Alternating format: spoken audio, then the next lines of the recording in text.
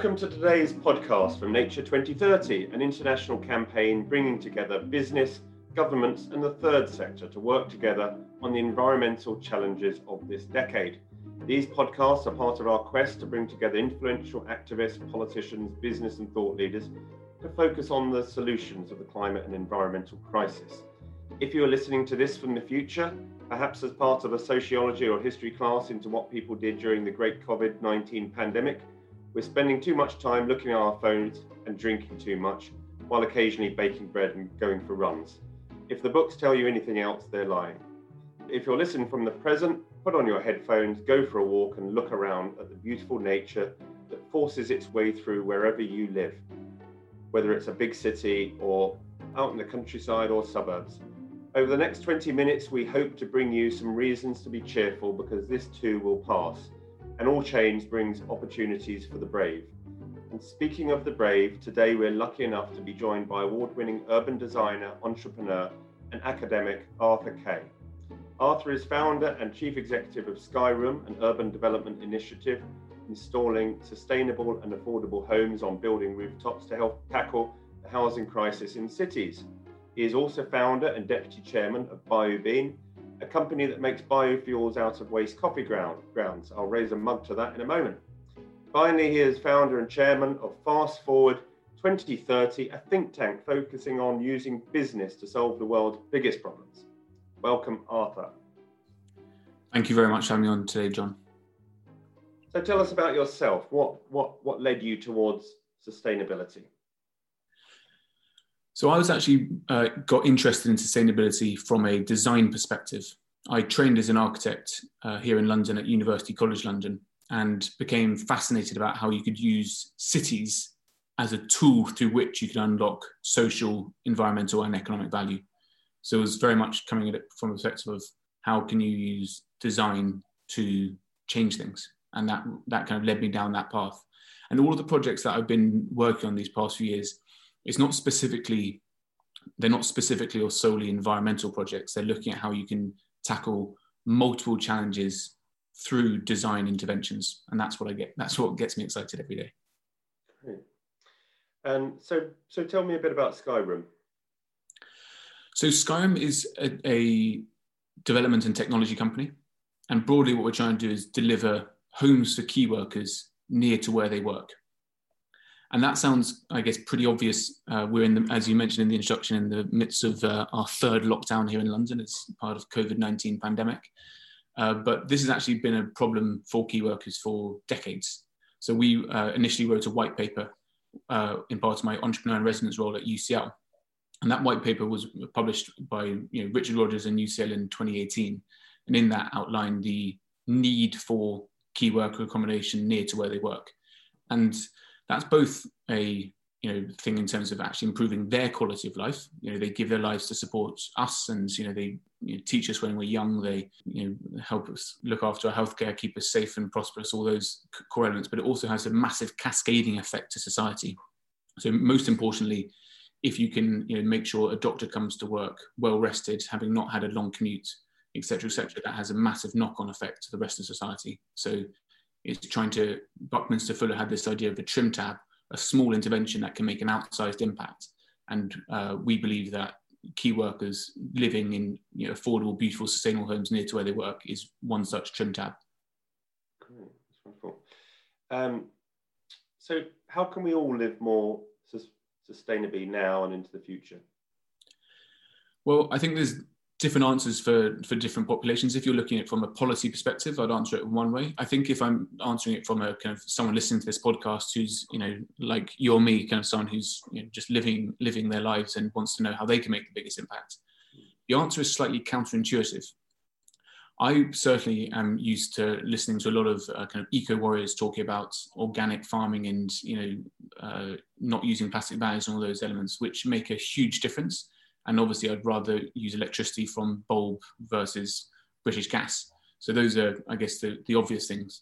But interestingly, they actually make a very small, in terms of percentage decrease, they make a relatively small impact in terms of your net CO2 emissions. The answer, very counterintuitive answer in terms of how you can make the best impact of environmentally for your personal carbon footprint, is actually living in the center of dense cities. Now that sounds so weird because often we think that we need to be close to nature to appreciate it, or proximity to green space means that we feel that we have a lower carbon footprint or better ecological approach. But bizarrely, if you look at this data in any country, I mean, if we look at the UK, for example, the average suburban or rural dweller has a carbon footprint of between 11 and 13 tons of CO2 per person, versus if you're living in the dense inner city of a city like Manchester or Liverpool or London or Glasgow, your carbon footprint is between 4 and 6 tons of CO2 per person. And this trend is actually echoed and mirrored all across the world, whether you're looking at Shanghai, or if you're looking at New York, or if you're looking at San Francisco.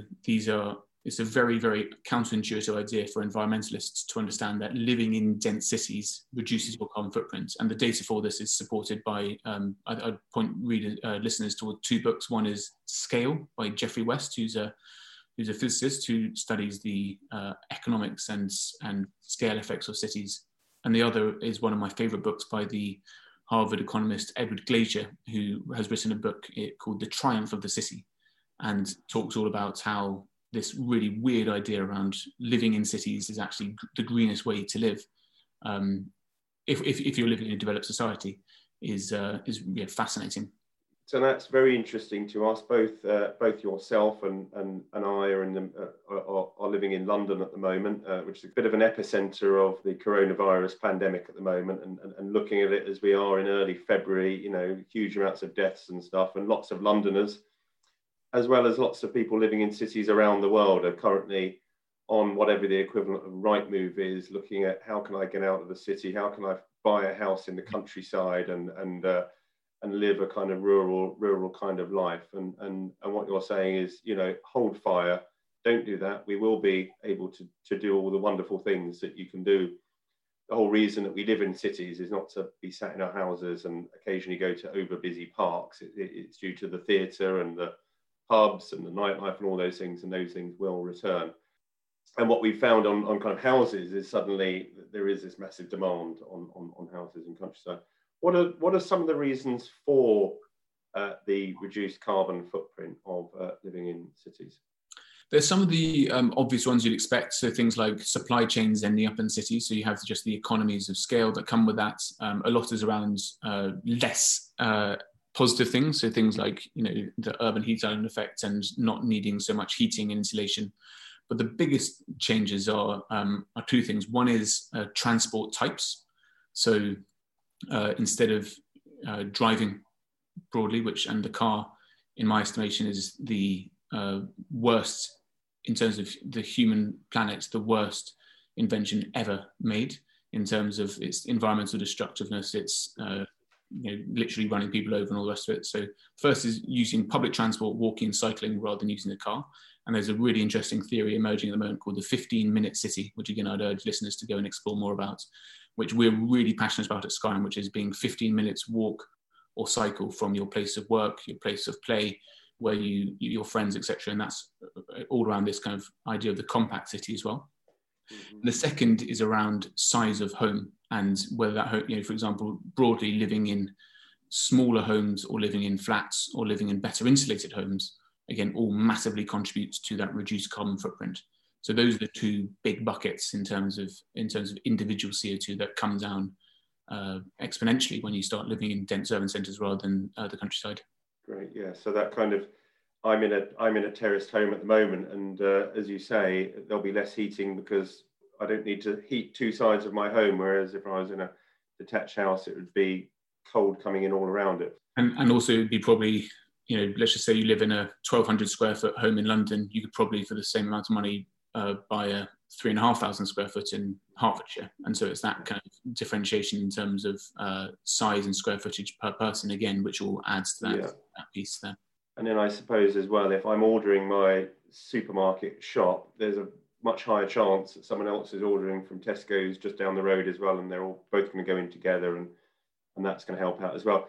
And I suppose on the car front, as you say, if we're in cities, we use cars far less, even if we own them. What about the people that will then say, well, look, I'm going to buy myself an electric car and that will resolve that problem? What's your thinking on that? So my thinking is probably deeply unpopular for all those Tesla shareholders out there, but the electric car, I think, is one of the biggest lies of the 21st century. It has huge benefits compared to traditional cars, so I'm not saying that it's not better than a bad alternative, but the challenges are still significant. So, for example, we always think of air pollution as a problem caused by diesel and petrol. In fact, 70% of air pollution caused by cars is actually not even associated with the kind of fuel it's using. It's around things like tire erosion, it's around things like dust, it's around things like just having more vehicles moving around. There's also the argument still around even if it is, which is not currently in London and not currently in 99% of the cities around the world, even if it is electric, you still need to generate your power from somewhere.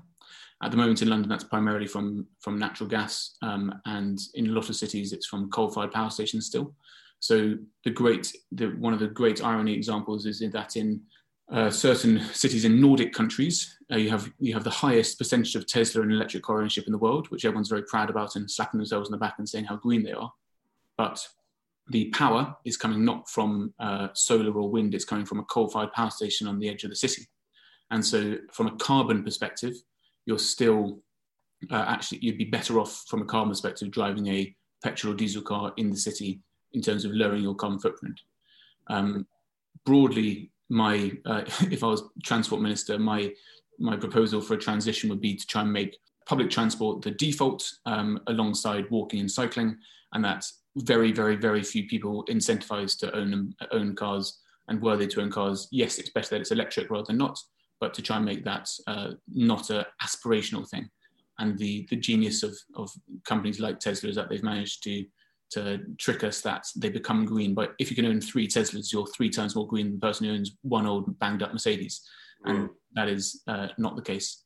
And that's not even getting into the life cycle assessment in terms of where those rare earth metals come from, the manufacturing costs of cars, how often they need to be replaced, et cetera, et cetera, et cetera. Yeah, and I suppose the other thing we need to think about there is that Teslas are kind of at the premium end of cars which use far more fuel anyway, because they've got all these kind of extra things, that heated seats and temperature control and all those kind of things that actually use far more fuel than a banged up old Ford Fiesta or something like that. Exactly. Moving us slightly in a different direction, but not too far, BioBean. We're great believers in the circular economy here at Nature 2030. We've got a sister campaign called the Real Circularity Coalition. Tell us a bit about BioBean. So BioBean is a company I set up just after leaving university. So I trained as an architect and made the very unusual sideways leap to setting up a renewable energy and circular economy business. What it does is it works with the UK's largest producers of waste coffee grounds, so a very niche waste stream, but we actually produce in the UK alone about 500,000 tonnes of waste coffee grounds each year. And that has a negative effect of both releasing CO2 when it degrades, but also methane when it degrades, which is obviously about 27 times more potent than CO2. What we do is we work with very, very large producers of this waste stream, and then we collect it from all over the country. We bring it to our manufacturing facility, which is up in Cambridgeshire. And there we turn it into a range of different products. We make it into biomass pellets, which can be used for renewable heat and power. We turn it into things called coffee logs. If you look up coffee logs, you'll find them for sale in your local supermarket or B&Q or on Amazon or whatever. And they're used as a sustainable alternative to coal or wood in your log burning fire. Do they have a smell to them? Do they have the nice smell of coffee cooking while you're doing They sadly don't, and that's because of the last product we make, which is actually, we use some very, very, very clever scientists at BioBean who have come up with a way to actually extract that delicious coffee flavour, the smell that makes coffee smell and taste like coffee. They've managed to find a way to take that out of the waste coffee grounds themselves and reintroduce that as a food grade kosher halal product back into the supply chain, working with amazing flavour houses and companies as well. So I'm no longer involved in the day-to-day operation of that business, but what the team there are doing is some pretty extraordinary stuff. And the thing that gets me most excited about what's happening at BioBean is and actually all of these projects, is they're not happening at a niche scale. There are a lot of people, as I'm sure you're aware of, doing amazing things, but at a tiny scale. So, it might be kilograms or a few tons a year. at Biobean, it's happening at the scale of tens of thousands of tons a year. And, we've saved, hundreds of thousands of tons of CO2 emissions in the process. Great. And what are the kind of organisations, if someone listening to this likes the sound of that, is it coffee shops and stuff that should get in contact with them? It's not individuals trying to give the. You're right. It's not individuals who are doing it. We work with partners like Costa Coffee, Cafe Nero, and people like that. But also, if the chief executive of Nestle is listening, Nescafe and Jacobs Douwe Egberts are the biggest producers of waste coffee grounds globally through instant coffee. So you had an instant coffee this morning. It dissolves in our cup, and so we never see the fact that there's tens of thousands of tons of waste occurring up the supply chain in these enormous instant coffee factories. And so that's another partner of ours as well, is how we can recycle those waste streams. Great. What have been the biggest barriers to success for you, and how have you overcome them? So on the kind of three businesses I've set up, Fast Forward 2030, Skyrim and Biobean, they've all been around, the idea itself is the relatively easy part. And I think, you'll probably recognize this, and a lot of the people who've set up projects can recognize that. The hard part is just the, when the idea meets reality and trying to kind of reconcile those two. So it's the grit to keep going and work incrementally through it, not to think that we're going, I'm ever an optimist and always over ambitious in terms of what we can achieve when, but it's around trying to break down those plans into incremental steps and to work through that plan and recognize that it's a decades long slog, it's a marathon, not a sprint, basically. Great. So some really good advice there. So if you have something that looks like a great big hill ahead of you, break that down into slots, and that makes it easier. Good advice. You run a network of entrepreneurs called Fast Forward 2030. Can you tell me a bit about the purpose of that? Yeah, so in 2015, I was giving some lectures at University College London, where I studied, and got talking to one of the professors there, someone called Professor Dame Henrietta Moore, who's founder and director of the Institute for Global Prosperity. And we were talking about how the United Nations Sustainable Development Goals, which for those who aren't aware, there are 17 goals set about trying to, by the United Nations and the signatories to it, to try and tackle some of the world's biggest problems.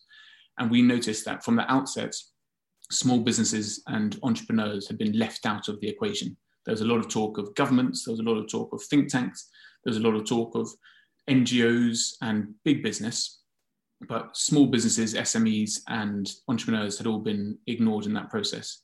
And so what we set about doing was co-founding this organization called Fast Forward 2030. You can check it out at fastforward2030.com, and essentially trying to find what we, very, very early stage entrepreneurs or people who are in that stage of wanting to set up a business but not sure how to take that next step, and to really try and help them to set up their businesses, and also to make sure that those businesses were businesses that had a social and environmental impact, as well as the obvious profit drivers. What we were finding was that out of the London-based entrepreneur networks, there are a lot of people with a fintech app or a crypto solution or a kind of the next widget or app, but there weren't that many people trying to create environmental or social solutions. Or if they're trying to invent environmental or social solutions, they were not doing it as companies or startups, they're doing it as think tanks or books or papers. So what we were trying to do is trying to bridge that gap between people who had great ideas, a lot of ambition, and wanted to make a profit, plus those people who wanted to make the world a better place, and to show that you can actually use business as a force for good if you think about it in the right way. So what we do at Fast Forward 2030 is we provide mentorship, funding, a support network, a series of events which are currently online rather than in person, obviously. We have two podcasts, one called Impact Founders and one called Impact Hustlers and Impact Leaders, and then a network of early and mid-stage entrepreneurs called Impact Founders, where people can compare notes and get advice and everything from how to offset your carbon footprint to who's a good accountancy firm to use for an R&D tax credit. So it's very practical, on-the-ground advice for entrepreneurs trying to do that stuff.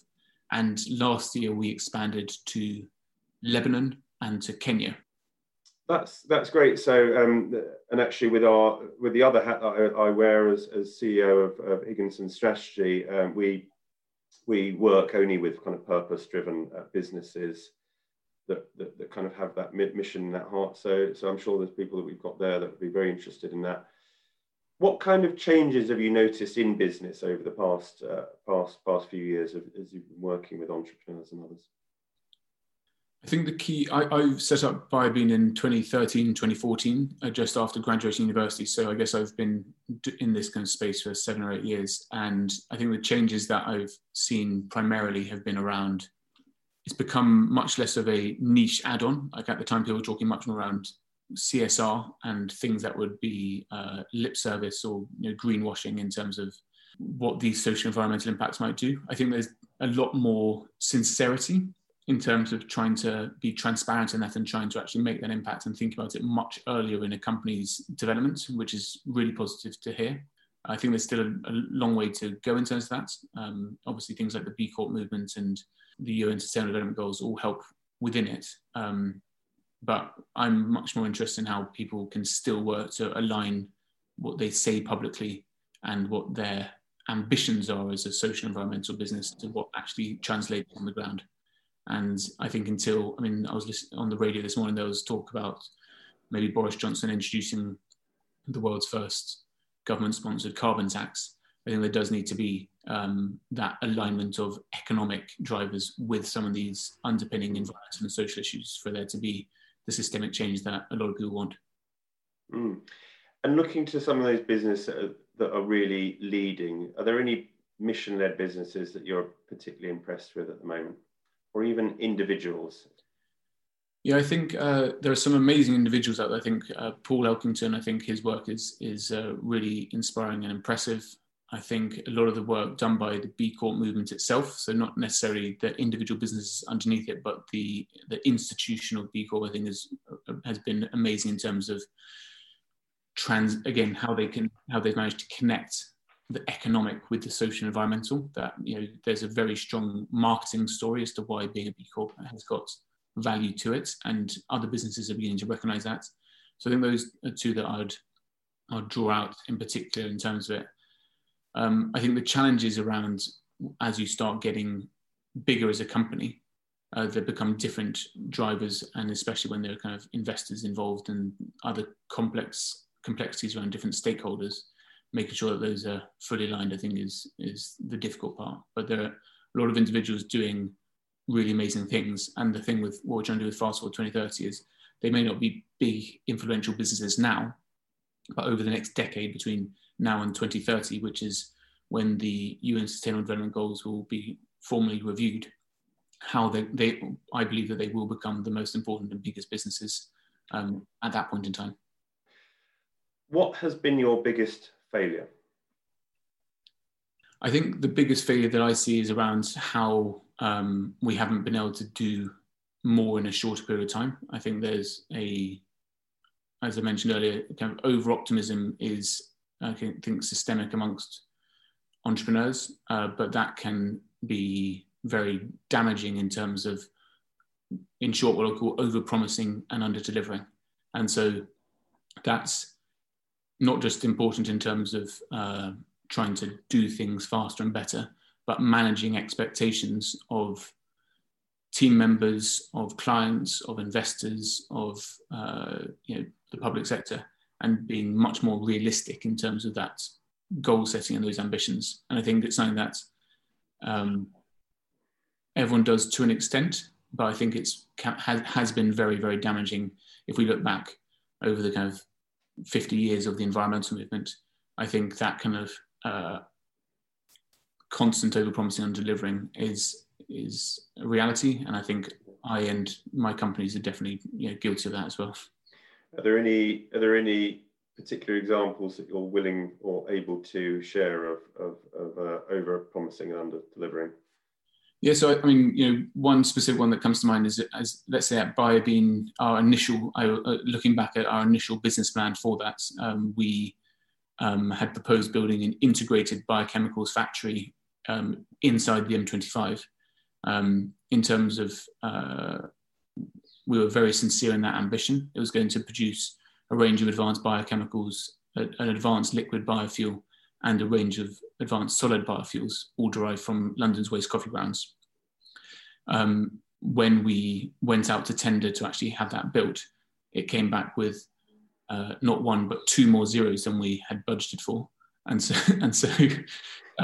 that's a very, I mean, we were very early stage, and I was still in my early 20s at that point in time, but that's a very tangible example of being so wildly optimistic to be to the point of being not even on this planet. So getting a quote back of 120 odd million and having less than 10 million budgeted for the factory was a cold hard in the mirror.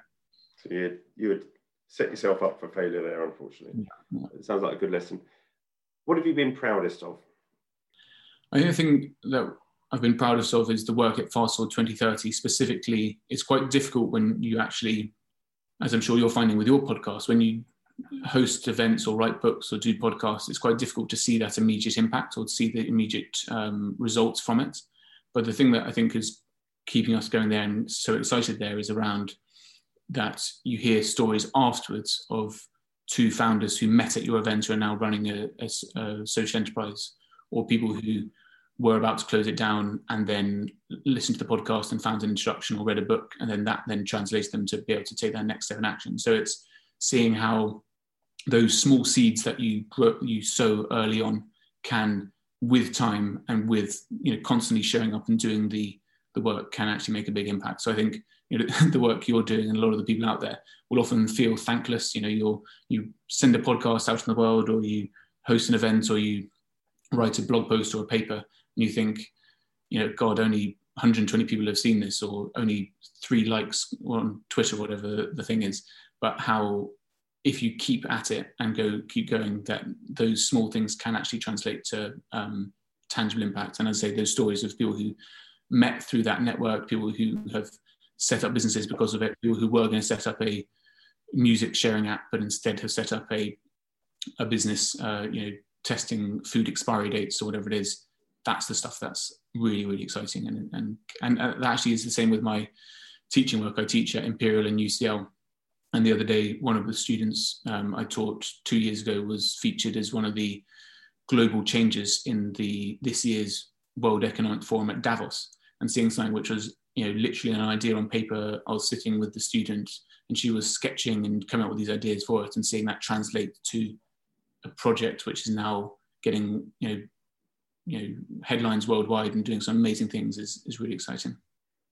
Well, that sets me up very nicely to say that if you are listening to this podcast and you do get something out of this, please do like it and please do let us know. But final question to you, Arthur. If you could give your younger self one piece of advice, what would it be?